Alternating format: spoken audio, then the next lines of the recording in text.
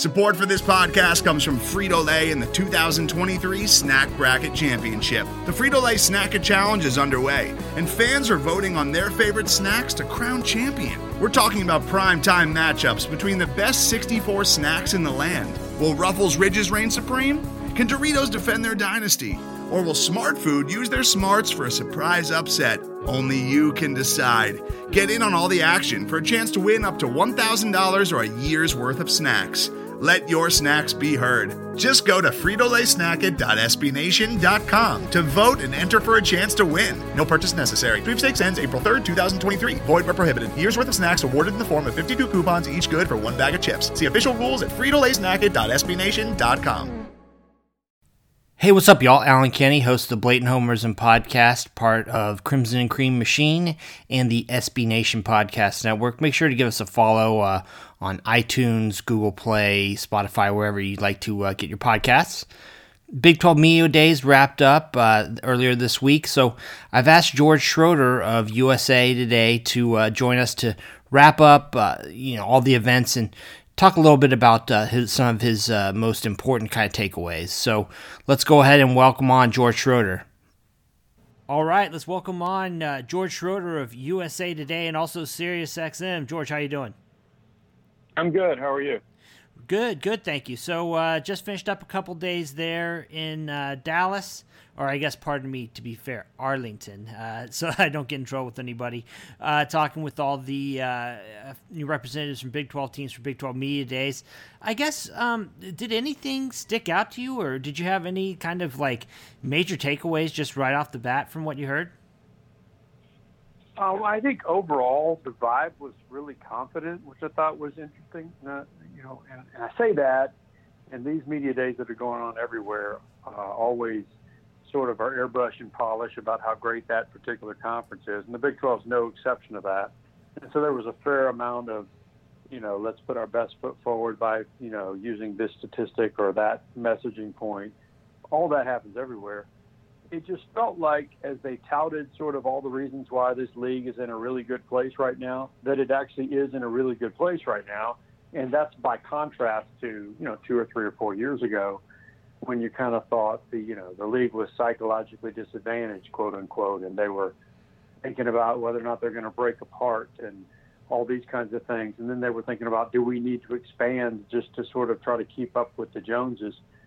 I thought everything from financial numbers to just sort of the stability of the league's presidents, or the alignment, I guess, of the league's presidents together, to where things have been on the fields and courts and where they think football could be this year, all sort of screamed solidness and stability.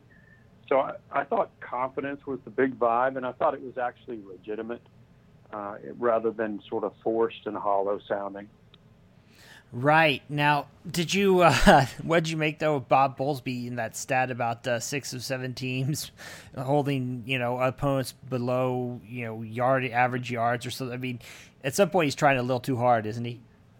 Well, yeah, and I wrote that basically that, look, I'm on board with a lot of things the Big 12 says about how, hey, yeah, the defense is, obviously the deal is the Big 12 plays no defense. Well, there's some truth to that. There's also some truth to the fact that Big 12 offenses, more than any other league, I think, currently routinely stress defenses more and in different and more dangerous ways than you get from week to week in any other league. Better quarterbacks. Matt Wells, the new Texas Tech coach, who will bring his own offense to the league, that's pretty dangerous, said basically the combination of quarterback, receiver, and play caller in this league from Saturday to Saturday is unlike anything you face anywhere else, he thinks. And I don't think that's wrong. I think that's right. And I think it is shown when you get to the bowl season. By the way, the Big 12 went 4-3, so it's not like the overall numbers were terrific, better than 3 and 4. But when your maligned defenses hold 6 of those 7 opponents to less than their offensive averages for the season, it at least is something that people ought to sit up and take notice about. But in answer to your question, it absolutely is trying too hard.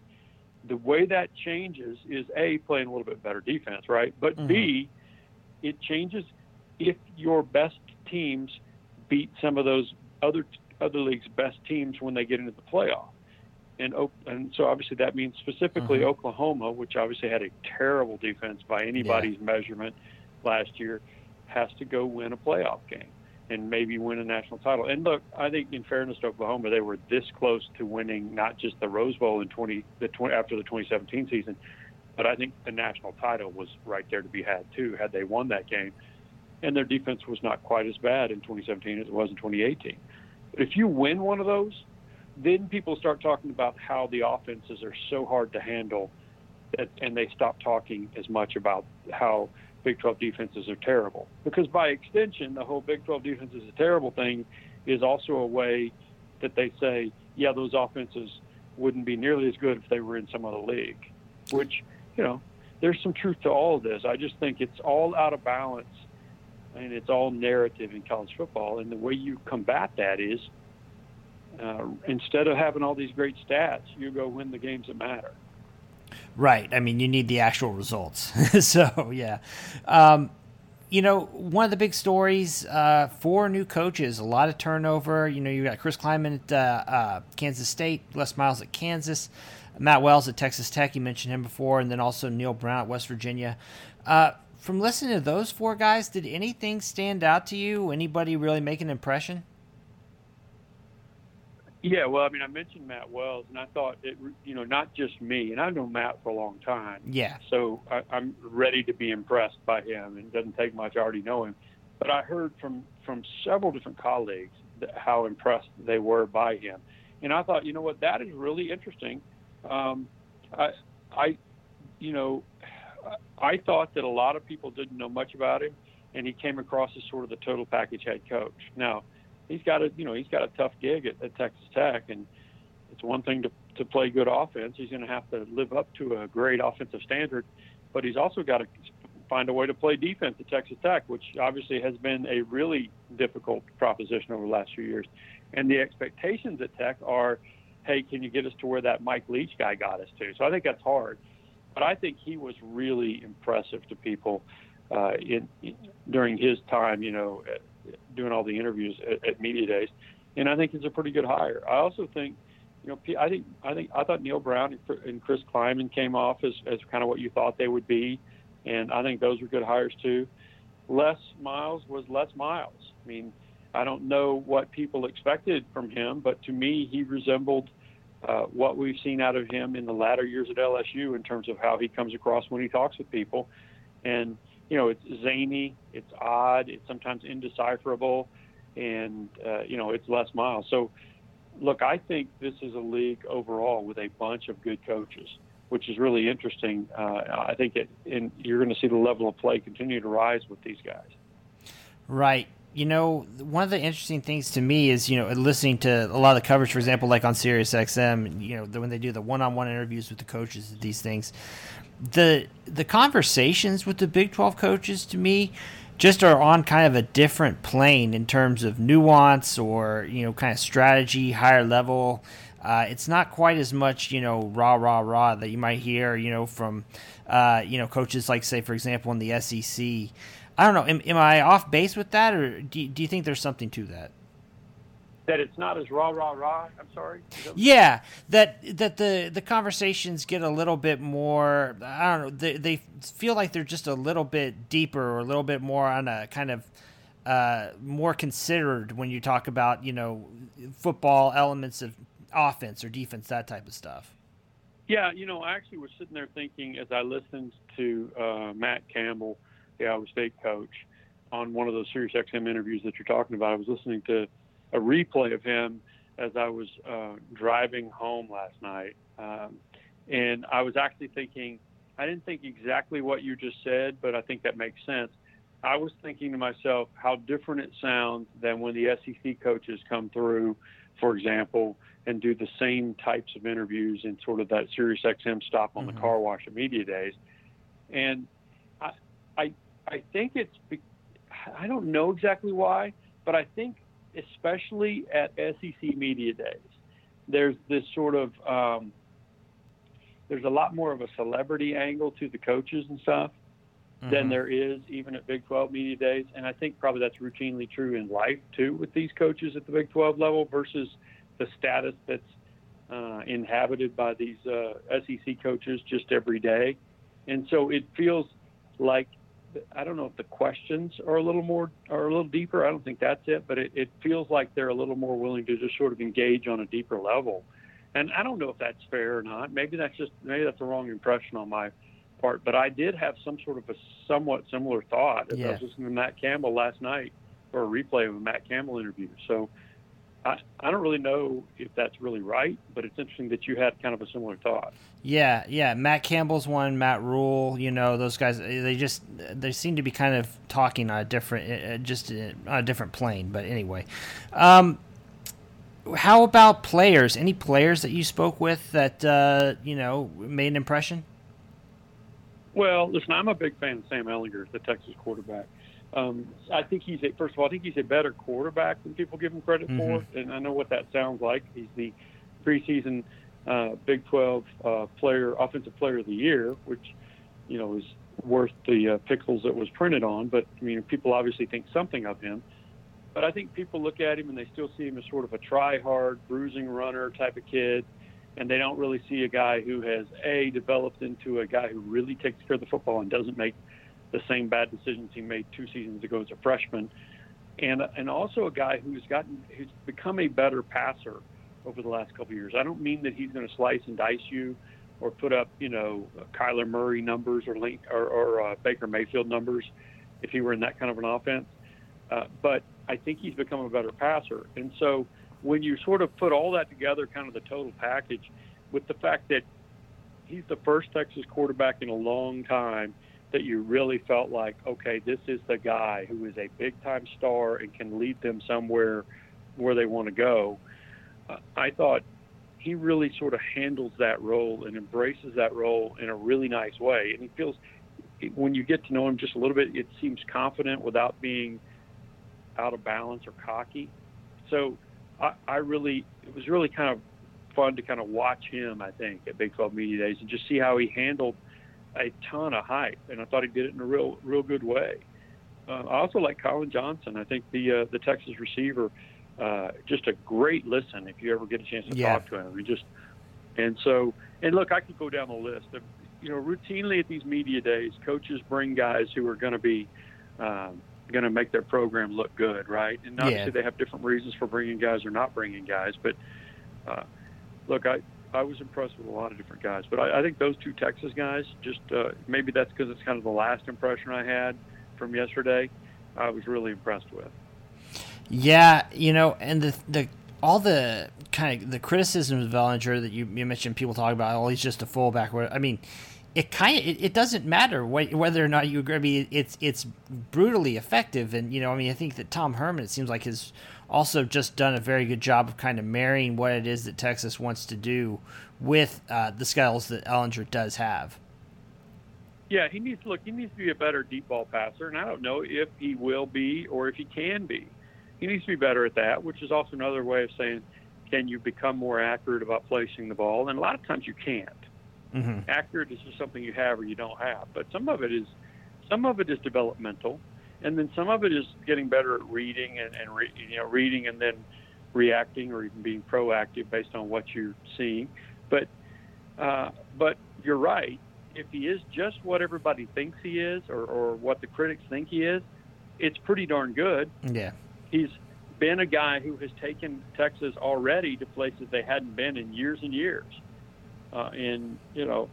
Look, Sam Ehlinger is not the question mark I have about this Texas team. Mm-hmm. Can he stay healthy? Yeah, that's a question. Will they have a better offensive line and a better running game so that he doesn't have to do as much of the power running? I think so, but that's a question. But the question I have is, you've got to replace a bunch of defensive starters. Yeah. How's that going to go? I think they're going to be okay.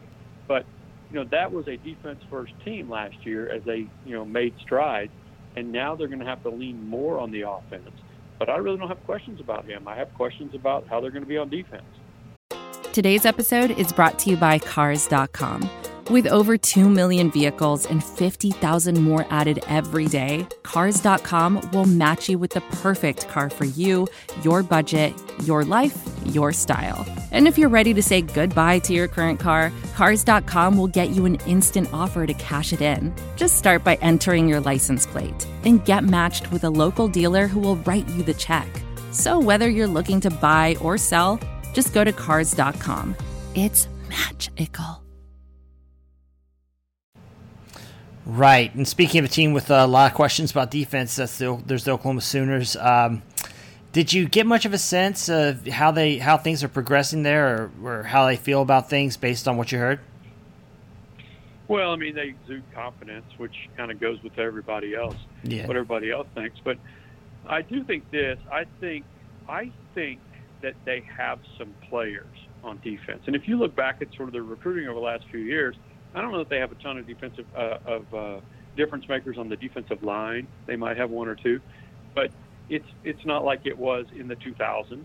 I get that, but I do think they've recruited better. There's been an uptick in defensive recruiting over the last 2 or 3 years, and I just think that last year, for whatever reason, it just didn't work, and it began to spiral downward.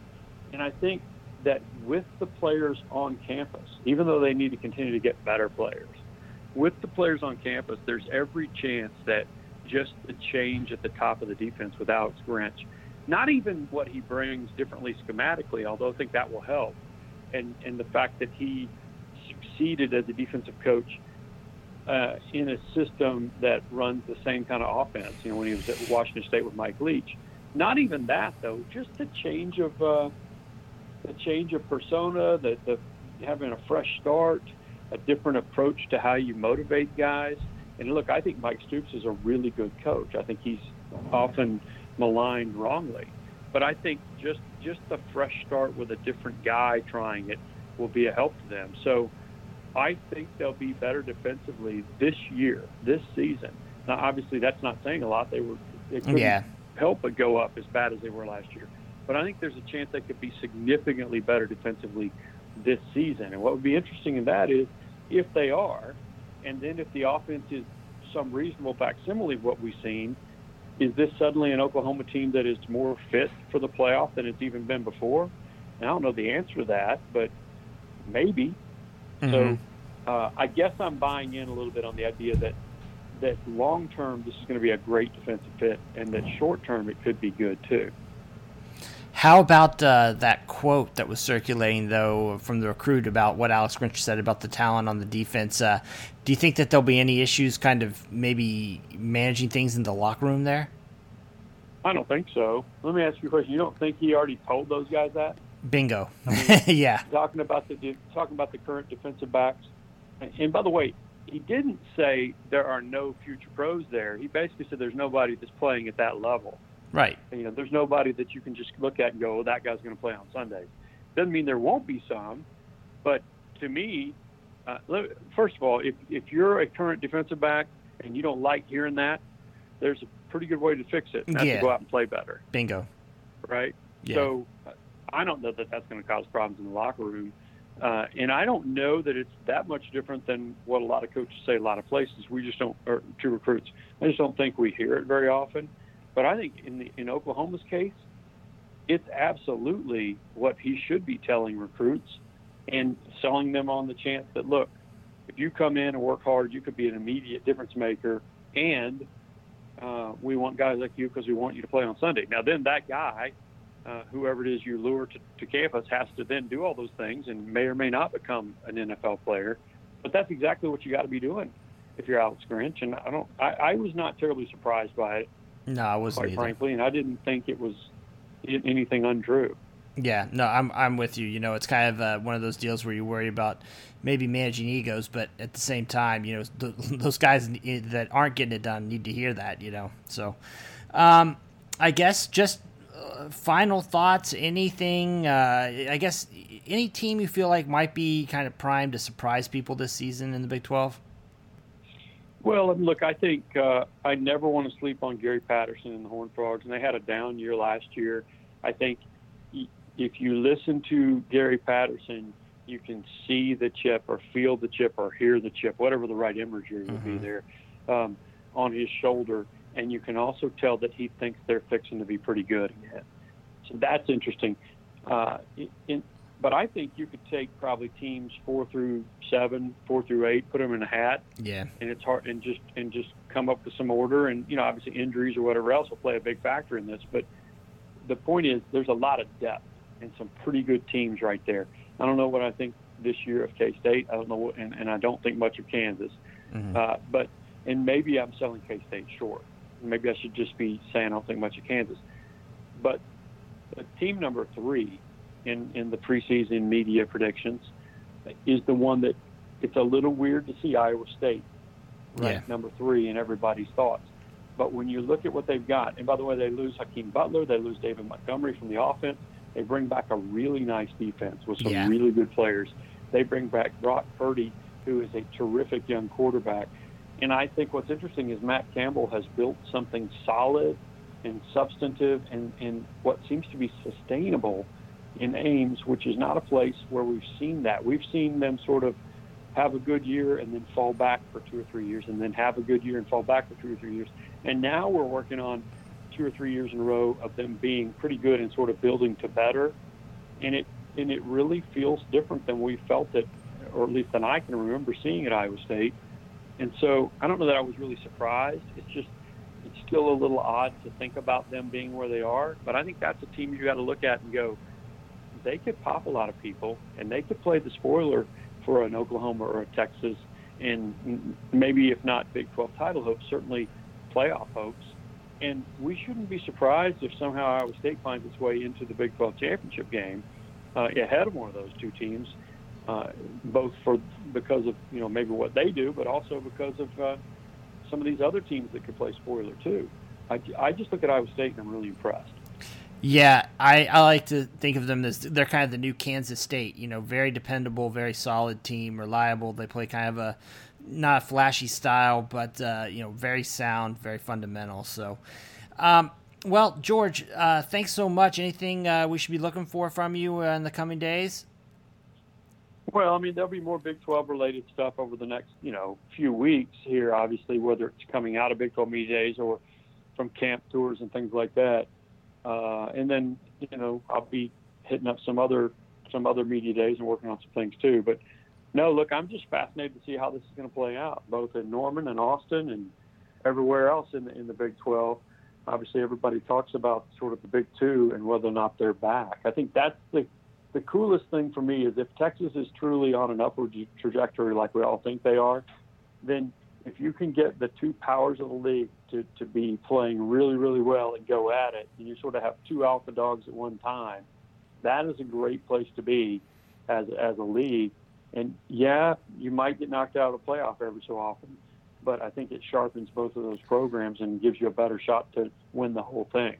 Right. Yeah, I've said that forever, that OU and Texas need each other, kind of be pushing each other to get better. So, well, George, also wanted to mention before you go, really enjoy, all the different platforms you're on SiriusXM. I listen to that stuff all the time, and always great having you on the weekends, during the week, whatever. It's been a lot of fun listening to you. So, really excited to have you doing saying that. Yeah, for sure. It's been a terrific opportunity. I'm glad to have it. And, so thanks for saying that. I appreciate that. Sure thing. All right. Well, George, take it easy. Really appreciate it, man. Thank you. Appreciate it. All right. Thanks to George Schroeder of USA Today and SiriusXM for joining us to talk about Big 12 Media Days.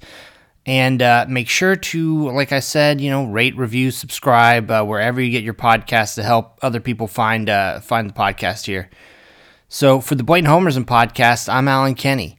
Take it easy.